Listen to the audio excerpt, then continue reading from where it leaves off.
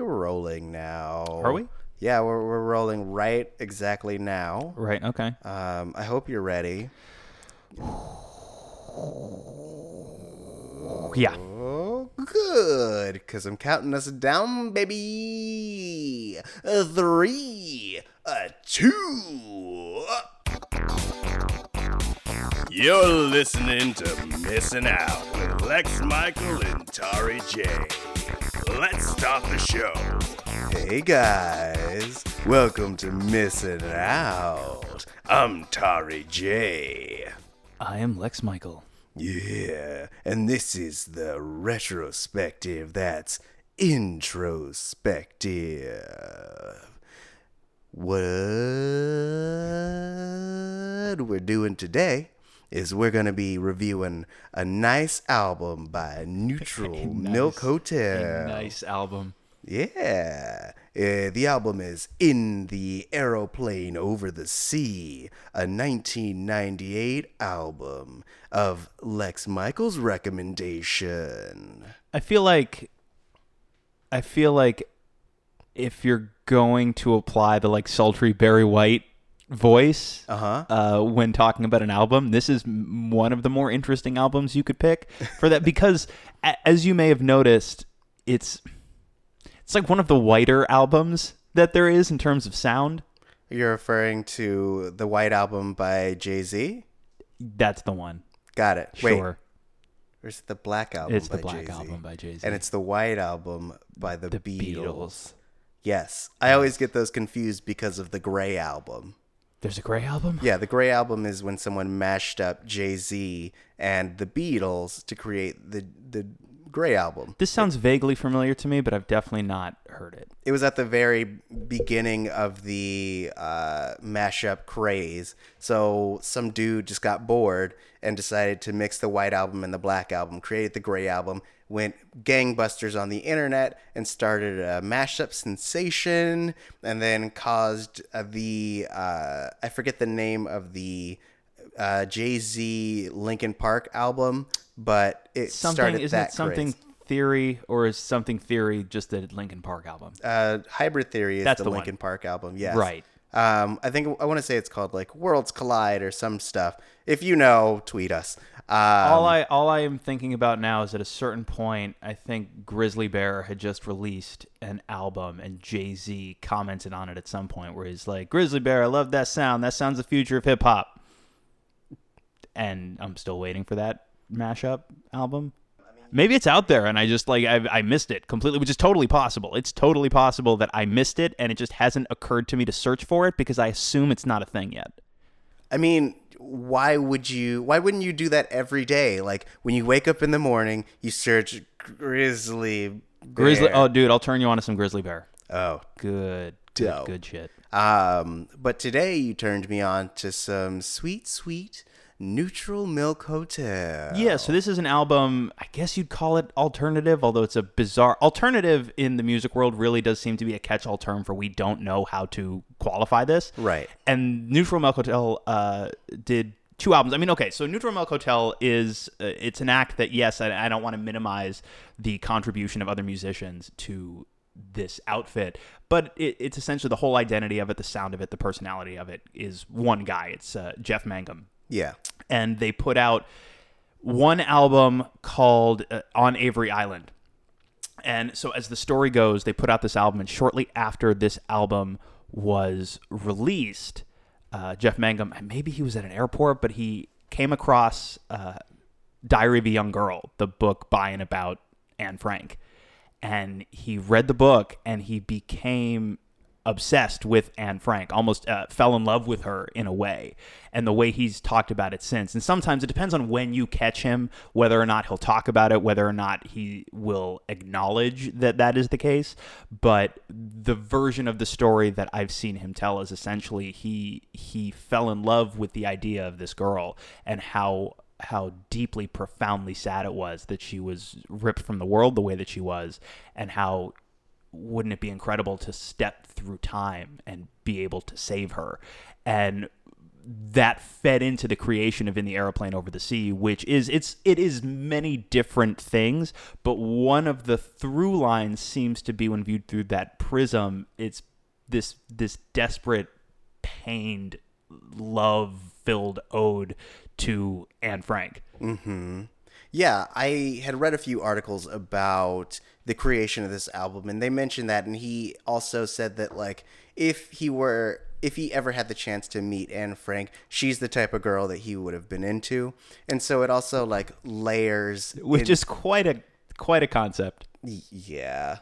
It's a little strange, but, like, we've on this show talked about how music can both elicit and invoke emotion. And I feel like after hearing it and reading about how it's kind of been interpreted by so many different people, I feel like this is one of the best examples of how music can do both, in that he came in with a specific idea, and he himself essentially had a general idea, found this book, layered it onto what he was feeling at the time, and then now as people listen to it, it also hits them in certain ways. And so, like, they'll ask him about how they've interpreted it, and he's also like a David Lynch in that. Right. It's like, okay, well, I'm not necessarily going to confirm or deny this, but if you saw that in it, if you heard that in it, if it means that to you, okay. Right.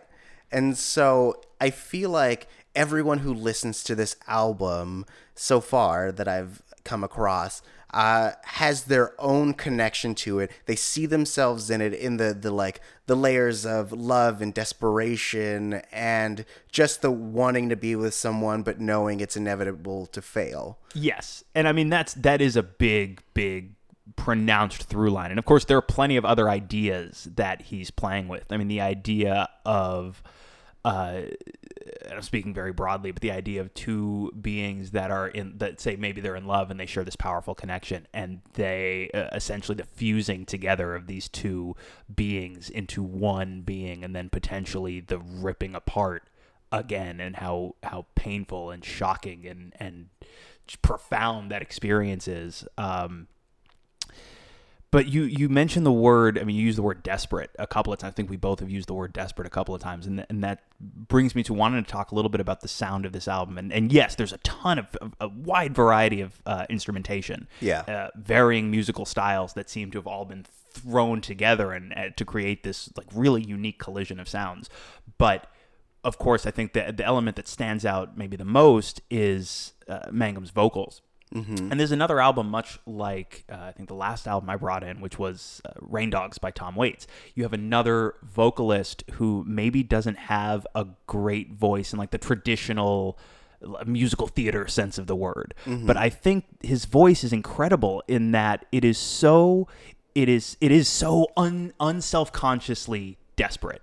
It feels like he so badly needs to get this out. Like it is just all of these powerful, deep, this sense of longing and all of these associated emotions.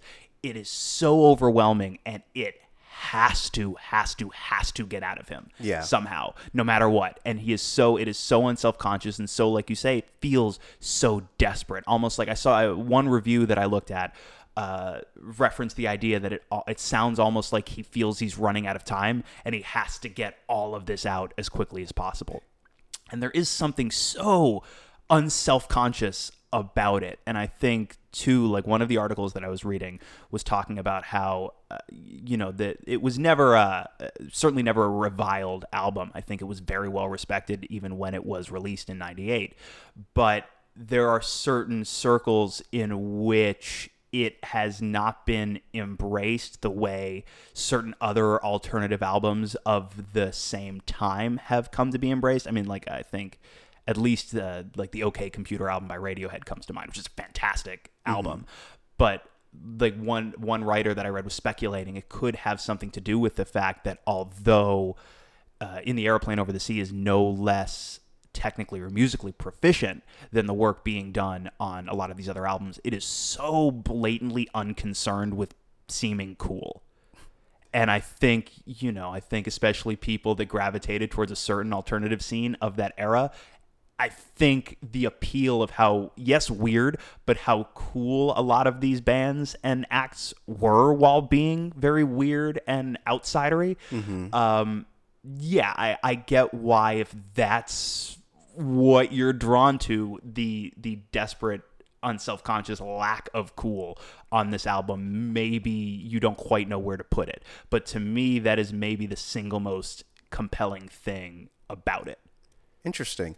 I not for a second did I think, man, this guy's vocals are off or non-traditional. Like, it reminded me of things that I still listen to today. Like, it reminded me of like a Jimmy World or a Stray Light Run, things of that sort. Things that people nowadays would qualify as like emo.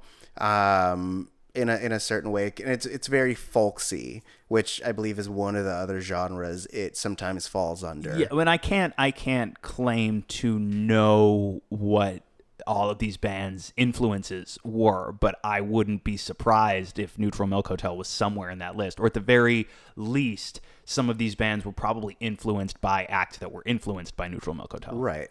Yeah, and I personally love albums where the person who's singing and the band itself has something that they're expressing really deeply and just trying to get across, because I feel like that is the essence of good music. Is essentially, they say in musical theater, like, you sing when words can't convey the emotion that you feel. Right. And so that, I feel like it should apply to all music that's created, in that, like, you come to a point where you have to feel the melody and it comes out through your mouth, whether it's like the most polished or it's like or it's just raw emotion.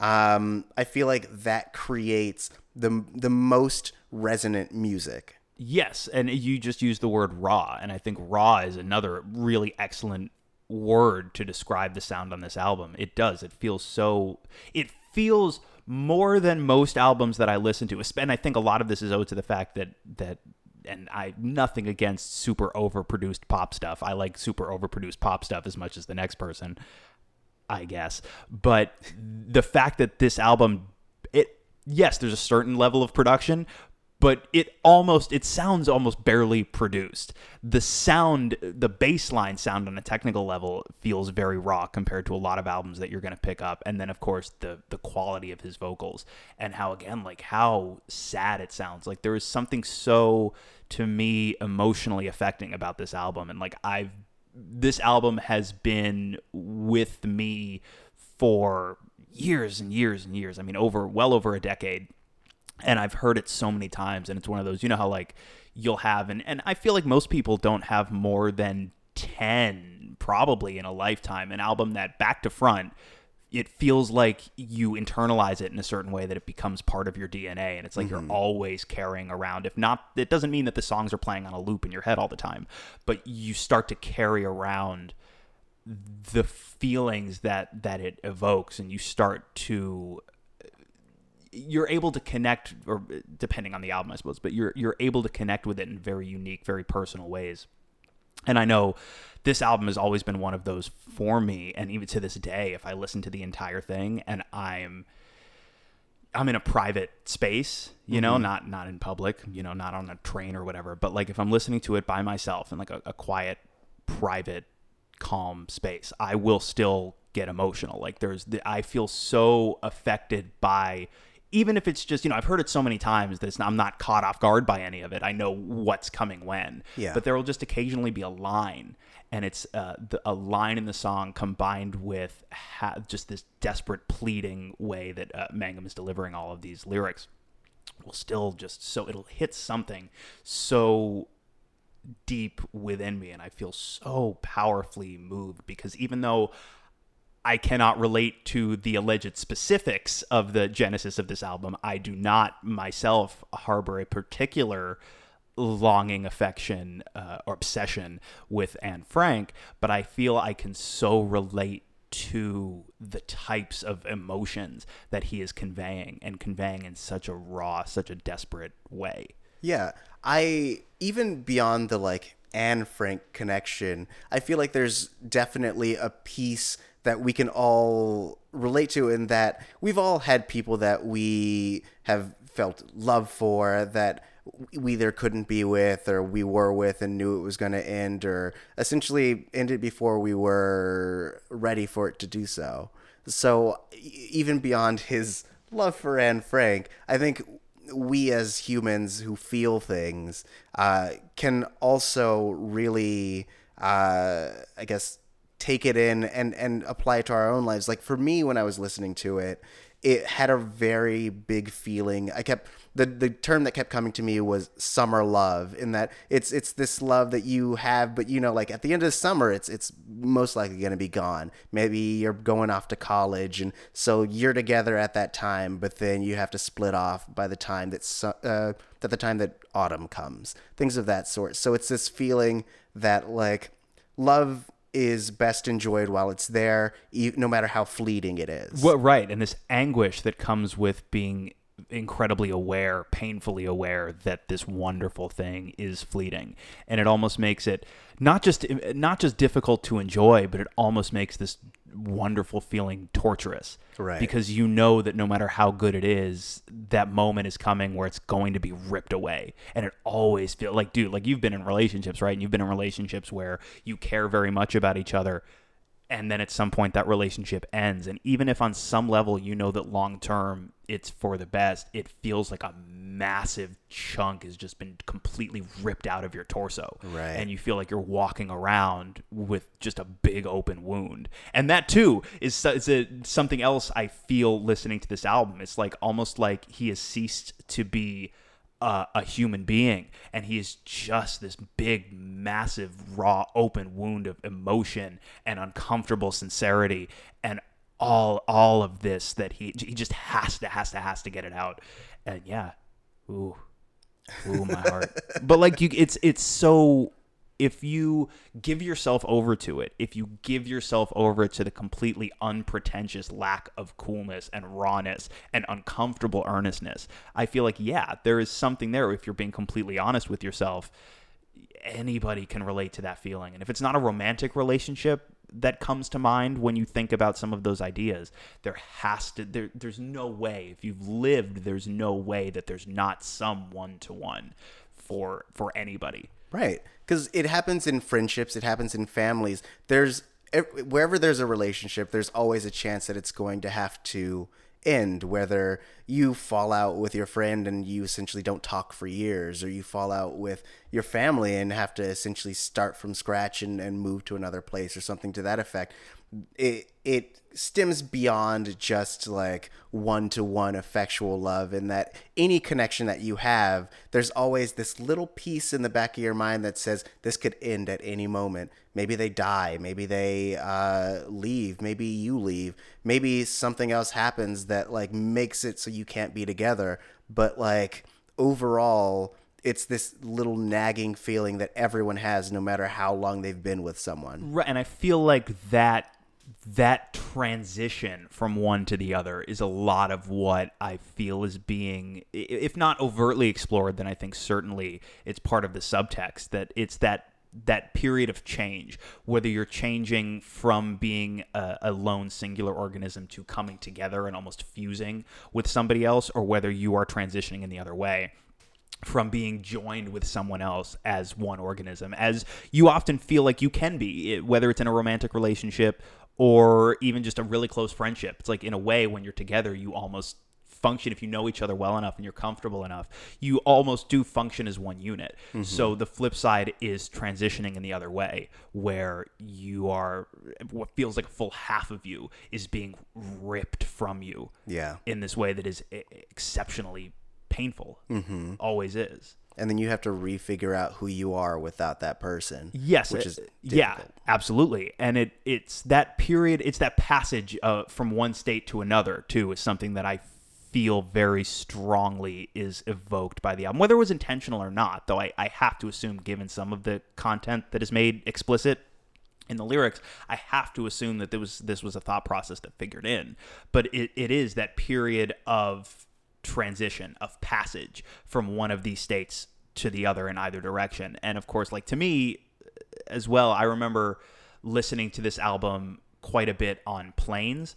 There was a point in my life where I was traveling to and from Chicago a whole bunch. Yeah. And I have very distinct memories of being on the plane going in either direction, listening to this album and just like sitting in it, just because you're on an airplane. There's really nowhere for me to go. Right. So I just sit there like by the window. I like look out the window. I watch the sky. I watch the clouds, and I listen to this album.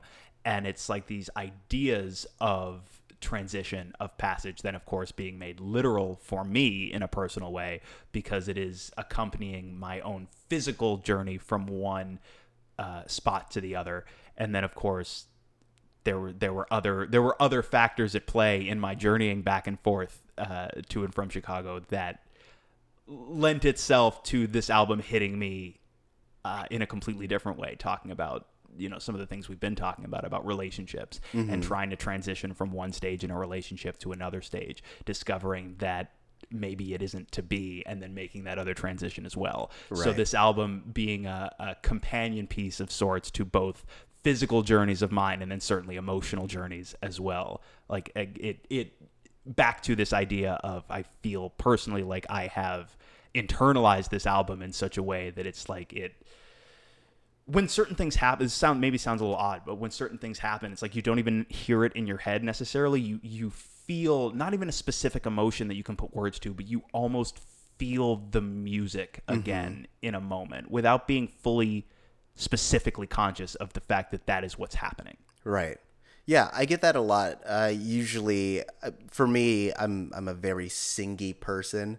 So, like, specific lyrics will come to mind that I've related to at certain points. Well, when you were young, you were the king of carrot flowers. Of course I was. Roses for eyes. I think that's it. Yes, there's a reference to Roses for Eyes at a certain point. Yes. So how were you first introduced to the album? I don't remember. Somebody must have recommended it to me. I think when I was in high school. Yeah. Maybe. And I for the life of me, I can't tell you who it was or when it was. It's one of those, I know for a fact that this album was not always with me. I mean, 98, you know, I was youngish. And I discovered it later. I discovered it, you know, the better part of a decade after it had come out.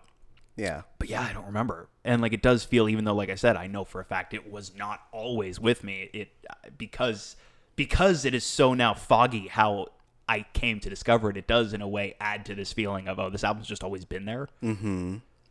Interesting. Okay. Because you've made reference to what I would assume having been in a relationship at that point, and so relating to it in that way. And I can definitely see that aspect in that. When I was listening to it, I felt like I was traveling back to old relationships of mine, and especially because being a single man now, they're all over. But too, like, it speaks to everything we've been talking about, because your most recent passage from one state, if we're only talking about states and relationships, your most recent passage has been out of a romantic relationship, but in theory, assuming that you haven't committed yourself to a lifetime of celibacy from here on out, eventually you will complete the transitionary phase that you're in into, like, back into the fusing of two people. Yeah. So you're just in another transition. But I feel like that too is true of, like, if you want to get really, like, big picture existentialism. Hell yeah. That is life, right? Like, we're constantly in a state of transition from one to the other. And that too, like, I'm in a relationship now, and I've been in a relationship. This is something I never talk about, by the way, on any show. I dance around the fact that I'm in a relationship, because I just feel I don't talk too much about my personal life on a lot of these shows. I usually save the space for being real effusive about stuff I like, or dancing around people's attempts to make me say mean things. But yeah, so I've been in a relationship for 2 years, and I'm very happy in this relationship. I think it's incredibly strong, but you have to, on a certain level, accept that, yeah, this could be incredibly temporary. And no matter what, it's temporary, because eventually, spoilers, we're all going to die. What? So no matter what, sorry, dude, I know you wanted to finish the story yourself and see where it went. But like, I'm going to save you the time. Yeah, we're all going to die. It's a bummer. It's like you just turned to the last page of life and then read the last line and we're like, we're all going to die. How dare you? Yeah, I know. I'm sorry. Now you can't even enjoy the story. Seriously. Point being, if that doesn't, if you're lucky enough to find somebody that you want to share a life with, and that's how it concludes, great. Not everybody is that lucky, and my point isn't that I won't be. It's that you don't know. Without a time machine, without a crystal ball, you can't see into the future. So you have to accept that this thing that is so fulfilling and so wonderful and brings you this feeling of strength at times where you feel like you most need it, it may just go away. Yeah. And so you're constantly in this, or at least I feel like I'm in this back and forth, not constantly in like, it's not a raining thought process. I'm not thinking about it so much so that I can't enjoy the relationship. But there are moments where, yeah, this feeling of love, of comfort, I think like we were alluding to earlier, yeah, almost becomes torturous because you become so cognizant of the fact that you may be forced into that passage out of it. Right. And I feel like every time, I don't know about you, but I feel like every time you go through, I mean, any big experience, especially a big experience where you feel like you are experiencing loss, I personally feel like every time that happens, like where you feel like you've been completely torn down, I feel like it's not enough for me to push my way through it and move on. I feel like at that point, every single time, that I have to rebuild myself, right, piece by piece, like brick by brick yeah, from the ground up. And yeah, it's just all that feeling too, that feeling, how difficult that process always is, and how anguished you feel going through that. And especially like after a really bad breakup, there's always an element of like, well, what is the point? Why am I even bothering? Like, who's ever gonna love any version of me again? Right. But you make yourself do it. You make yourself do it no matter how much. And honestly, it hurts, I think, more to really force yourself to do that personal work while you're already going through this extreme feeling of loss. Yeah.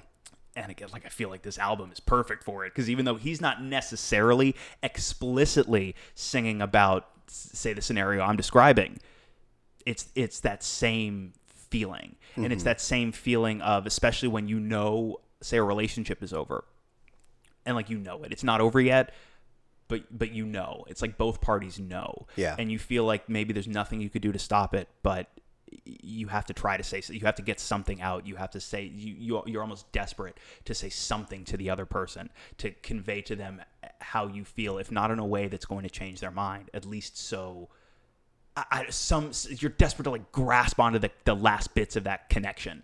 You know what I mean? And that feeling is one of several, but it's exactly one of the feelings that I feel like I revisit in a way every time that I listen to this album. Yeah.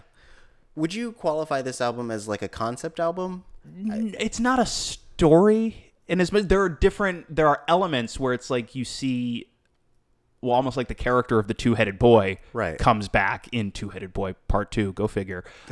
There is connective tissue, I think, but I'd be curious to see what other people think about that, because my inclination is to say no. Okay. Because as I understand it, concept albums usually there's a stronger, not a plot, but more of a through line, a specific through line. Yeah. But I guess not necessarily. I feel like that's a very narrow definition of what a concept album can be. Right, because Tom Waits' album, Rain Dogs, wasn't technically, there was no specific through line, but it is qualified as a concept album in that there are all these different characters that you come across, none of them really reoccurring, but essentially each song in itself is a story, and it's all kind of taking place in the same environment. I mean, to me, I felt like there was a specific through line, specifically between like the two-headed boy and this girl he's pining after. Like, if I were to put a narrative behind the whole thing, it would be that like there are these two people that are together. At a certain point, in my head, this is my narrative. Uh-huh. At a certain point, she like has to start selling herself for some reason or another. and this guy is trying to save her from that. And then the person who is essentially pimping her out is trying to keep him away. And so, like, at that point, that's where you kind of get to Fool, where it's really melancholy and it feels like all is lost. And Well, it almost feels like a funeral procession. right.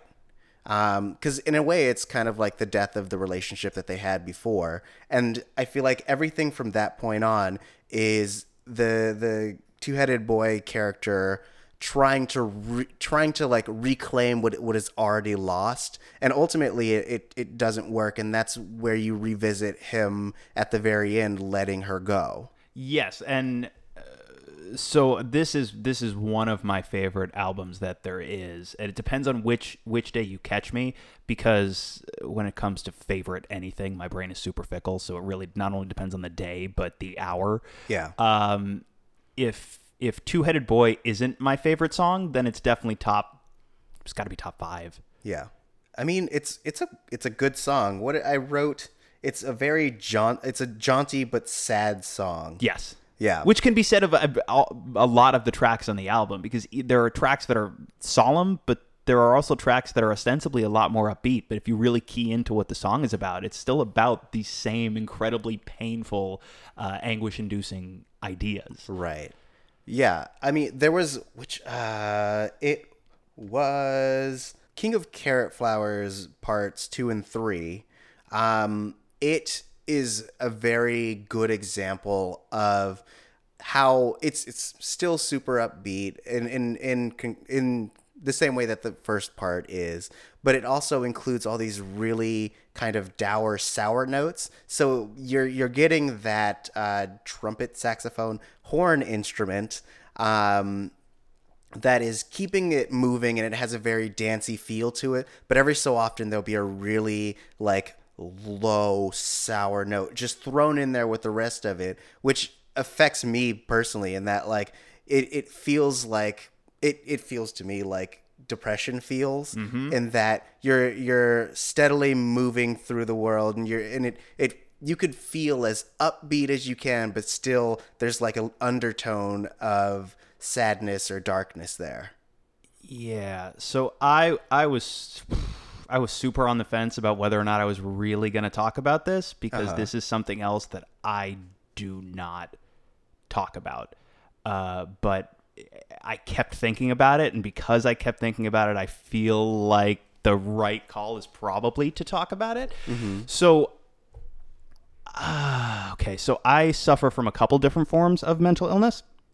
I have been diagnosed by a couple of different doctors as having post-traumatic stress, hypertension, something called hypervigilance, which sounds fun. It sounds like I'm Batman. Right. It's not fun. It sucks. Your brain is constantly programmed to be looking for any potential threat, even when you know consciously, logically, that there isn't one. Yeah. Your brain is constantly wired now to be looking for, almost like you're waiting for a fist to fly out of nowhere and hit you in the face. Right. Point being, all of that, coupled with bouts of pretty severe depression, regardless of how objectively fine everything is. So, when I talked earlier, for example, about this feeling of he's got so much pent up, so all of these like incredibly powerful feelings that it sounds the way he sings like they're just destroying him, almost like they're just ripping up his insides, and he has to get it out because it's far too painful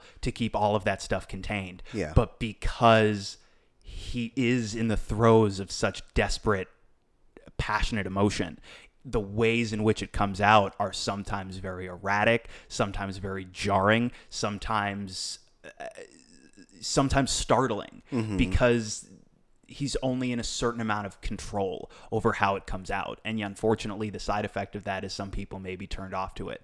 But crap, dude, like that aspect of it I find so uncomfortably specifically relatable. I feel the way some people talk about feeling seen when they see something in media that they maybe haven't encountered before, that speaks so specifically to what they perceive their experience to be. I feel seen, I feel heard when I listen to this album, because as I say, I've never been obsessed with Anne Frank personally, but I absolutely understand that feeling, that desperate longing for, whether it's a person or a state of being or some semblance of inner peace, this desperate need to reach out to that thing, and if you can't even scrape it with your fingertips, to just call for it as powerfully as you can. That's what living with a lot of this stuff is like for me. It is this feeling of, and knowing, and forget romantic relationships, it's feeling like even just basic human connection is just out of reach. And you reach for it because I think the most fulfilling parts of existence, I think, are often, yes, a sense of being productive. I think people tend to be happiest when they feel productive. But I feel like the other most crucial factor is human connection.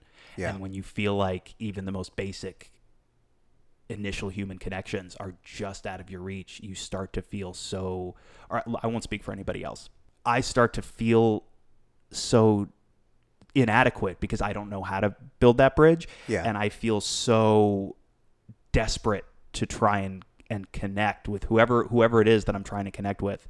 And out of that desperation, occasionally the way you express yourself, and it's nobody's fault necessarily. And it's like, yes, obviously if you try to be aware and you try to make tweaks and adjustments as needed.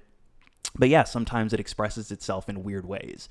And ways in which people don't know how to interpret it. So then people go, because I don't talk about this, but people will completely understandably assume, oh, he's weird, or he maybe is a little standoffish. He may be a bit of a jerk. I don't know. But maybe I am a jerk, but a lot of it tends to be the direct byproduct of this inability to connect and this desperate longing to connect, and my inability to bridge that gap being the source of so much anguish is a stretch, if only because I'm so used to this feeling now that I don't actively feel deeply anguished by it, but it's that exact feeling, and it's that feeling that I think if you, as so many people do, if you live with some of these same factors, I feel like you know that feeling, that you live with that feeling, you walk around with that feeling every day. And I think that is very much a big factor in why, to this day, no matter how many times I hear this album, every time I sit down and I listen to the entire, the whole album is about 40 minutes. I think it's like 39 minutes and 55 seconds. You can get through it pretty quickly. It's not like you're setting aside an afternoon, but why, to this day, when I sit and I listen to it, it's like I said, I feel seen, and I feel connected, and it's a piece of art that I think, as hopefully all great art can do, it genuinely makes me feel for those 40 minutes like I am less alone.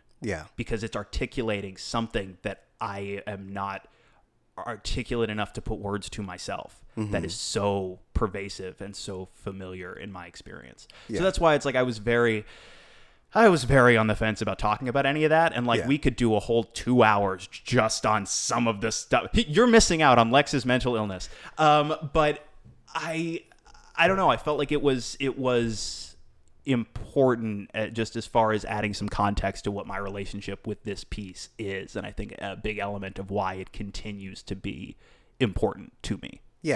And I definitely get that, and a part of what has started building our friendship is that we both kind of have our own depressive spouts, and then we kind of connected in that regard. And you kind of hit on how essentially isolating depression can be, and that even if you wanted to reach out to someone, there's a certain aspect of you that doesn't really know how, and so that in and of itself pushes you deeper inside yourself. It becomes a cycle at a certain point that becomes incredibly difficult to break, where it's like you feel inadequate to begin with, and you feel like you're so far away from everybody, and you're trying, but you don't know how to get closer.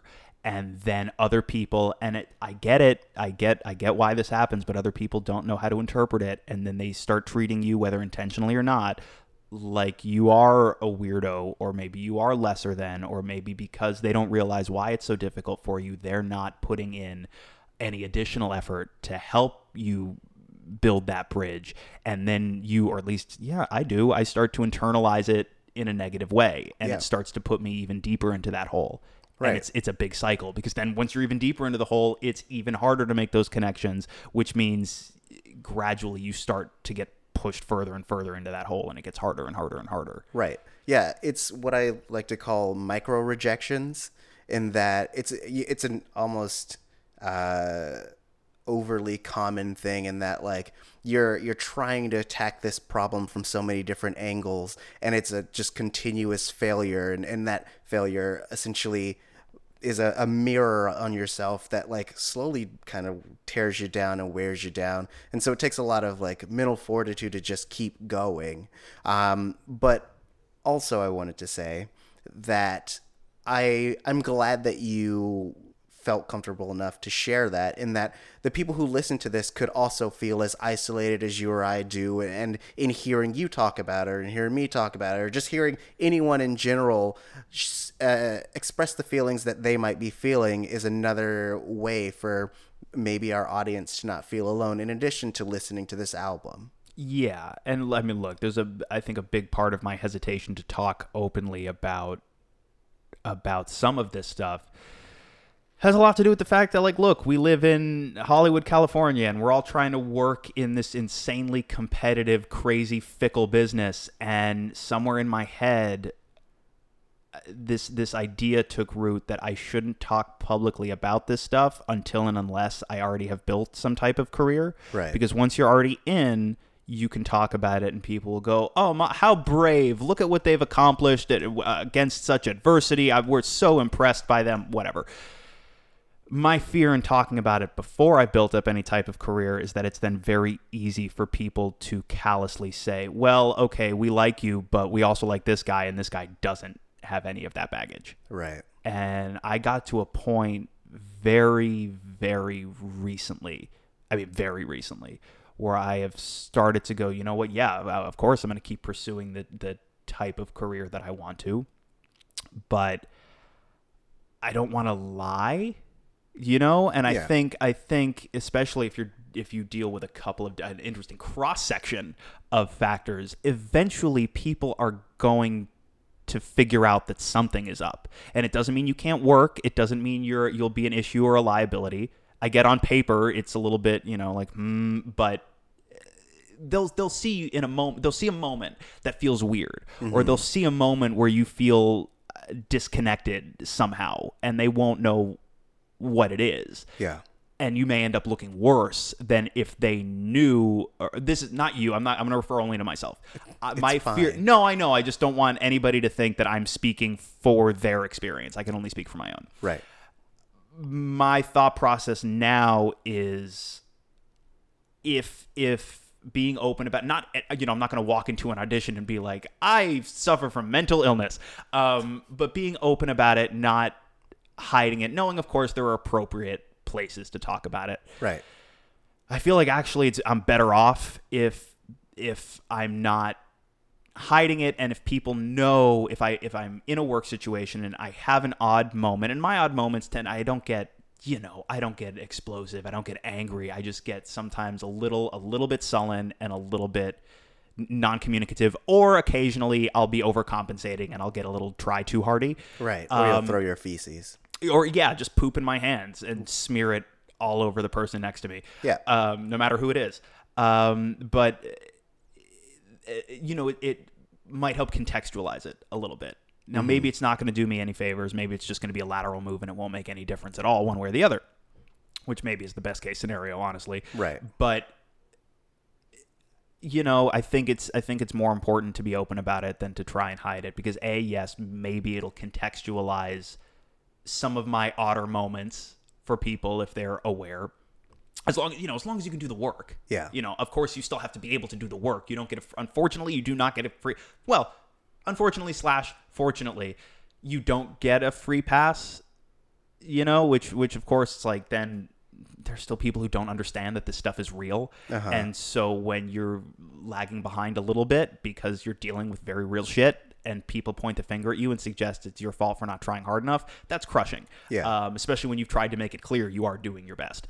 It's important to be upfront about it. Forget me and whether or not I can work. I think it's important to be upfront about it because so many people are dealing with the same stuff. Yeah. And no matter what version of it you're dealing with, even if you know you've got people around you that can relate, you still feel alone. Yeah. That is I feel an inevitable byproduct of any form of depression. It is, like you said before, it is incredibly and powerfully isolating.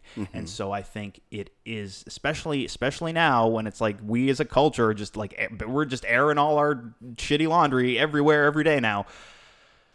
Why not try and do something a little positive if we're all just airing all our shit and say, you know what, I see you. I can't make you feel better. I wish I could, but I see you, and you're not alone, and you don't have to be ashamed, and you don't have to be afraid. I think it's important, and I feel like I can't sit here and say all of those things if I am not willing to step up and be honest about what I experience. Again, I'll say again, yes, even having now said everything I've said, there's a part of me that later is going to want to text you and be like, maybe we shouldn't put that out.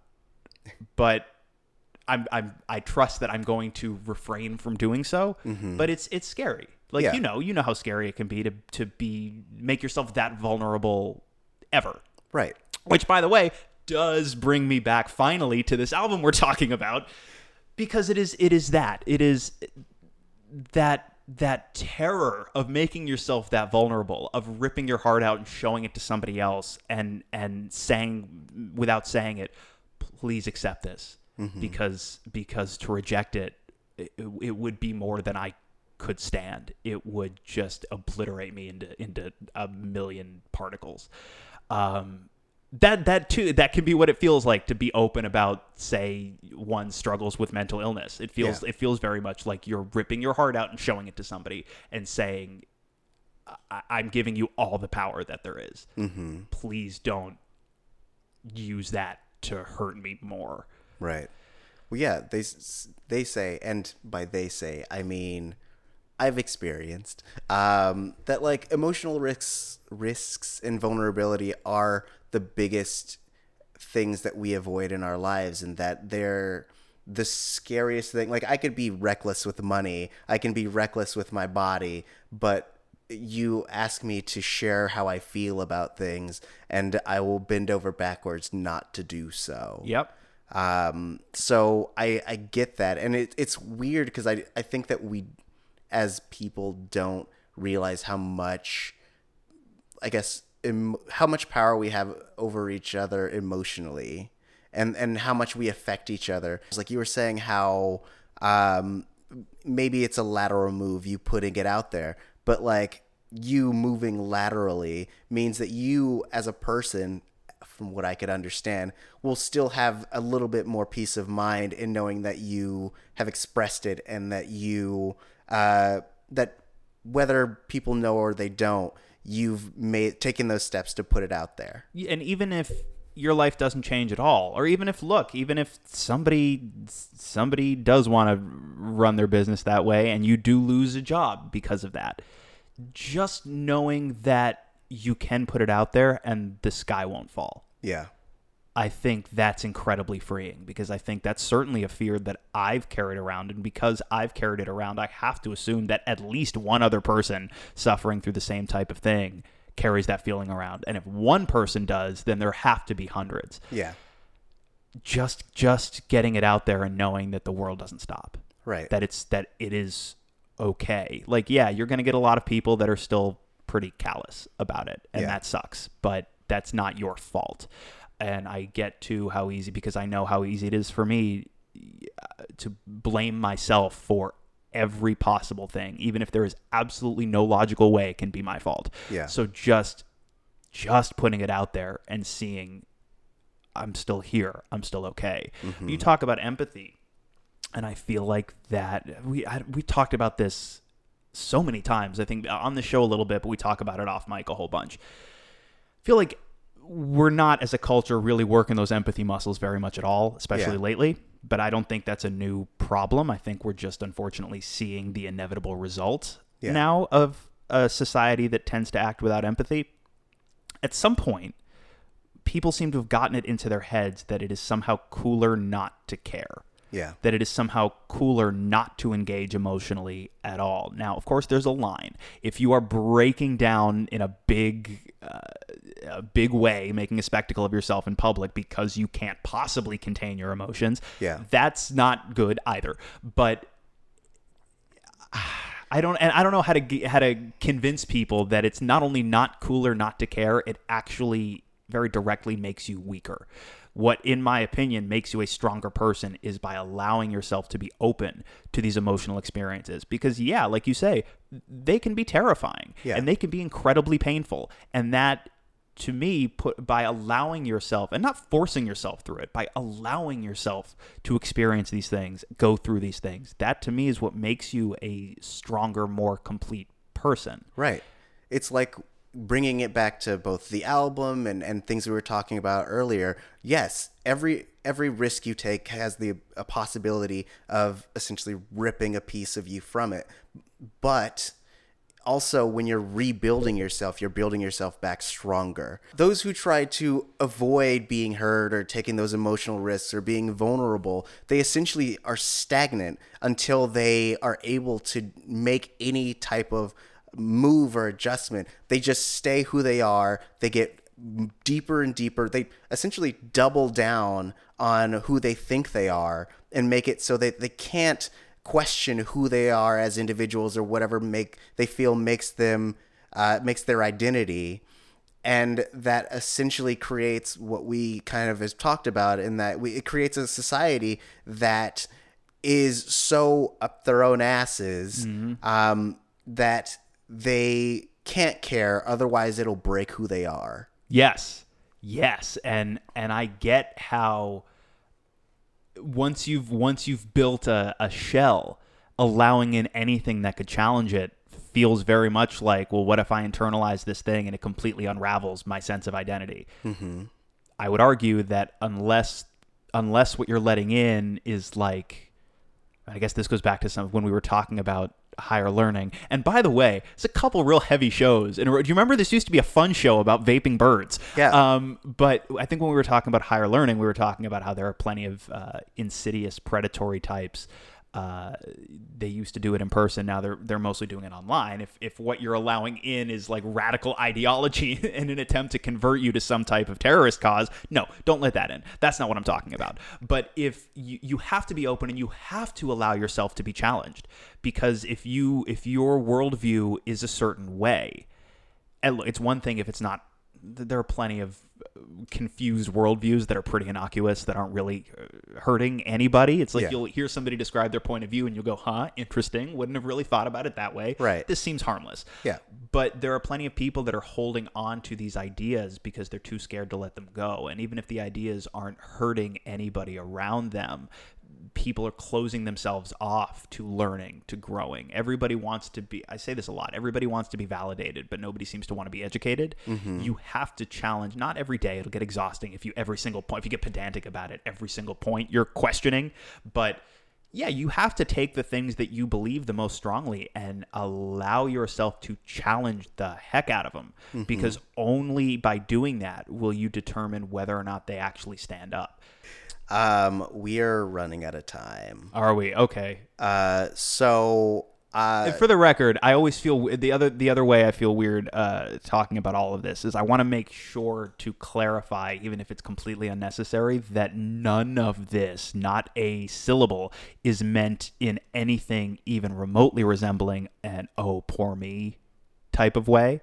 Yeah. But I always want to make sure, even though, I mean, you tell me if you feel like it was necessary at all after this conversation, but I always feel like I want to make it a point to say that just in case anyone interpreted anything I said that way. Right. That's not what I'm doing. I'm not sitting here and saying like, I don't need sympathy about it. Like empathy, yes. And that is a big part of why I'm choosing to talk about it, is because I feel great empathy towards everybody else who deals with anything similar. None of it is about, oh, my life is so hard, feel sorry for me, whatever, because that's its own type of exhausting and unhealthy. Right. So no, for the record, that is nothing like that. Whether or not it was at all necessary that I add that disclaimer. Right. Well, I mean, I get the desire to add it because there are people who, again, don't flex that empathy muscle and would interpret it that way. But I feel like this whole conversation has been more about how we relate to this media, how it makes us feel, and how other people can relate to our experiences on a broader sense. So anyone who does feel like talking about mental illness or depression or anything like that is essentially a plea for sympathy or a plea for some kind of pity, you go fuck yourself. You do it. You put your hand in your butt and you like continuously shove in and pull out. You just or if you have a penis, you stretch it out or cut it off sanitary. And then just shove it. It's like you're trying to pack all the holes. scatological stuff into the back of the show because we didn't do enough of it. Oh. But I will say I definitely wouldn't use words like sympathy or pity. I would say I think what most people are looking for when they try and share their experiences is connection. Yeah. Just pure connection. It's not about, in my opinion, hopefully, it's not about pity. It's not about sympathy. I don't think most people with mental illness want that. I won't speak for anybody but myself. I don't want that. Yeah.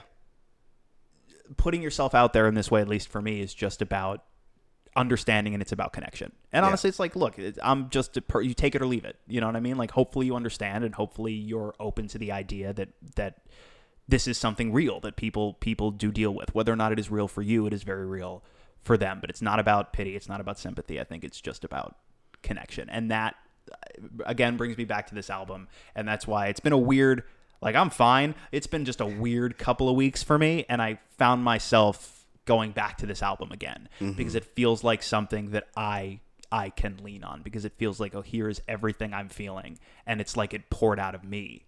And now I'm hearing it. Yeah. Oh man, I would highly recommend it. He's only got one other album. There's more than one musician on these albums. Neutral Milk Hotel has one other LP. It's called On Avery Island, which was released first. It is also excellent, but I feel like In the Aeroplane Over the Sea takes everything that I loved about that first album and then builds on it. Nice. But yeah, you can knock out their discography in an afternoon. Not even an afternoon, in probably under 2 hours. Probably. They're both available on Spotify. I think they're everywhere. Spotify, I think Apple Music's probably got them. So check them out. And while you're doing that, while you're on the internet, make sure to subscribe to this podcast if you haven't done so already. Make sure to, if you have some time, leave us a review. 5 stars if you love what we're doing. All the other stars if you are a mean person.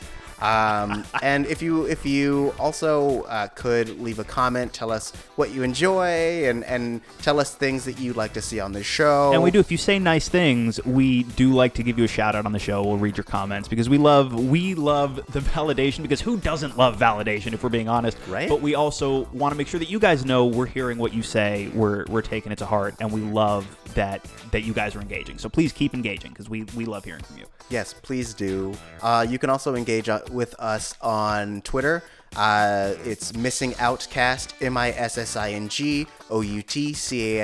on Twitter. And you can also hit us up on our personal Twitters. Mine is Tari J, TaurijAY. And I am all over social media at the Lex Michael. So once again, thank you for joining us. We appreciate you listening to this podcast and connecting with us. And we will see you soon. Yes, and we'll get back to the vaping birds and mechanical poop creatures soon. we swear. It's just we got a couple of heavy shows within a short range, but we'll be back to the really goofy, totally inconsequential stuff pretty soon, probably. Bro, we can be vulnerable and funny. You ain't got to be afraid. Let them emotional muscles go. I'm pumping my chest. Yeah, like you guys can't Yeah. see it, but his whole it's like his whole torso is the bobble part of a bobblehead. And then an alien pops out. Check, please. The end.